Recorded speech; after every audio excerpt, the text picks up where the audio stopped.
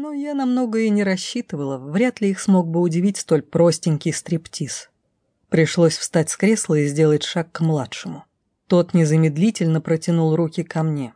Его ладонь легла мне на ягодицы, больно притянув к себе, вторая же схватилась за грудь.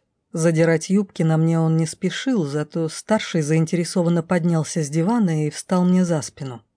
Сэр Карлос потянулся к завязкам корсета, его рука скользнула по моей спине, грубо разрывая материю платья.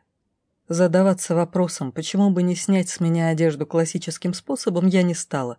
Тем более, что старший все же задрал юбку и теперь, наклонив меня лицом к младшему, пристраивался сзади.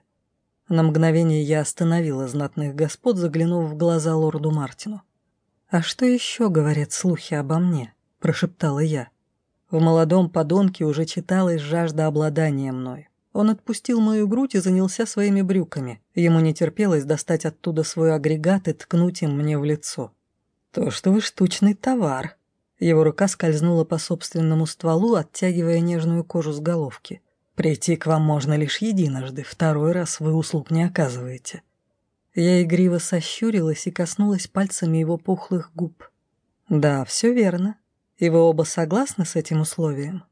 Сэр Карлос прохрипел что-то невнятное и схватил меня за волосы, натягивая локоны к себе и заставляя выгнуться в спине. Им полностью овладела жажда ворваться в мое лоно, поэтому церемониться с ответами он уже не собирался. «Мы тебе заплатили, блудница, поэтому работай, дрянь.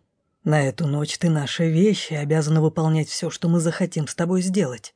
Младший нетерпеливо хохотнул и, привстав, попытался разжать мой рот, чтобы овладеть и им. Вот только теперь настало мое время смеяться. «Господа, вы, кажется, не до конца поняли условия нашего договора.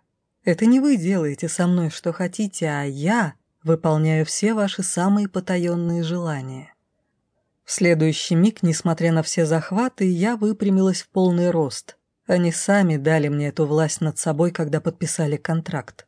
Мне в этом деле оставалась лишь самая гадкая часть сделки — поцелуй. Я притянула за подбородок вначале Карлоса, впилась губами в его рот, сминая и властвуя, а затем то же самое повторила с младшим. Вкус мерзкого поцелуя вытерла тыльной стороной ладони, стирая алую помаду с лица. Двое лордов, зачарованные моей магией, истуканами замерли посреди гостиной, оба с приспущенными штанами и в полной готовности к соитию с прекрасной девой. «А я вам скажу, почему вас не удовлетворяют женщины, господа». Я немного отодвинула в сторону кофейный столик, расчищая пространство на полу для будущей ночи страсти. Покачала головой, глядя на новый, только вчера купленный ковер. Им придется пожертвовать. И продолжила. А все дело в том, лорд Мартин и сэр Карлос, что вы давно бы могли признаться сами себе, что привлекают вас отнюдь не прелестные девы. Вы ведь не просто так пришли ко мне вдвоем. Что ж, настало время вам исполнить свои тайные желания». Я бережно усадила клиентов прямо на ковер друг напротив друга. «Не бойтесь», — подбодрила я, когда Мартин робко коснулся щеки старшего товарища.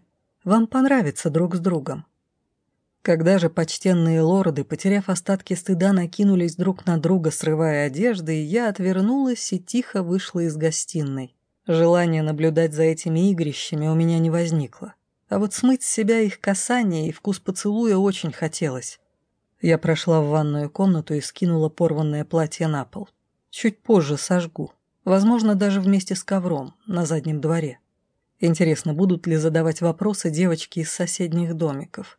Я представила их любопытные лица, и на душе стало опять гадко. Меня зовут Торони Фелс, и я, выражаясь культурным языком, элитная куртизанка. Блудница ночная, дочь греха и порока, и вообще таких, как я, проклинают священники и ненавидят приличные жены. И я последняя из иллюзорных суккубов. Тех самых, которых истребляла церковь на протяжении 1000 лет и добилась на этом поприще небывалых успехов. Истребили. Всех.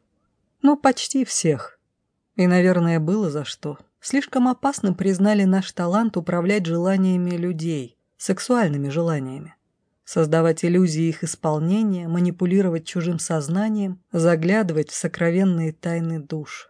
Ох, сколько безгрешных святых отцов мы вывели на чистую воду, показав людям, что даже служителям Господа не чужды низменности.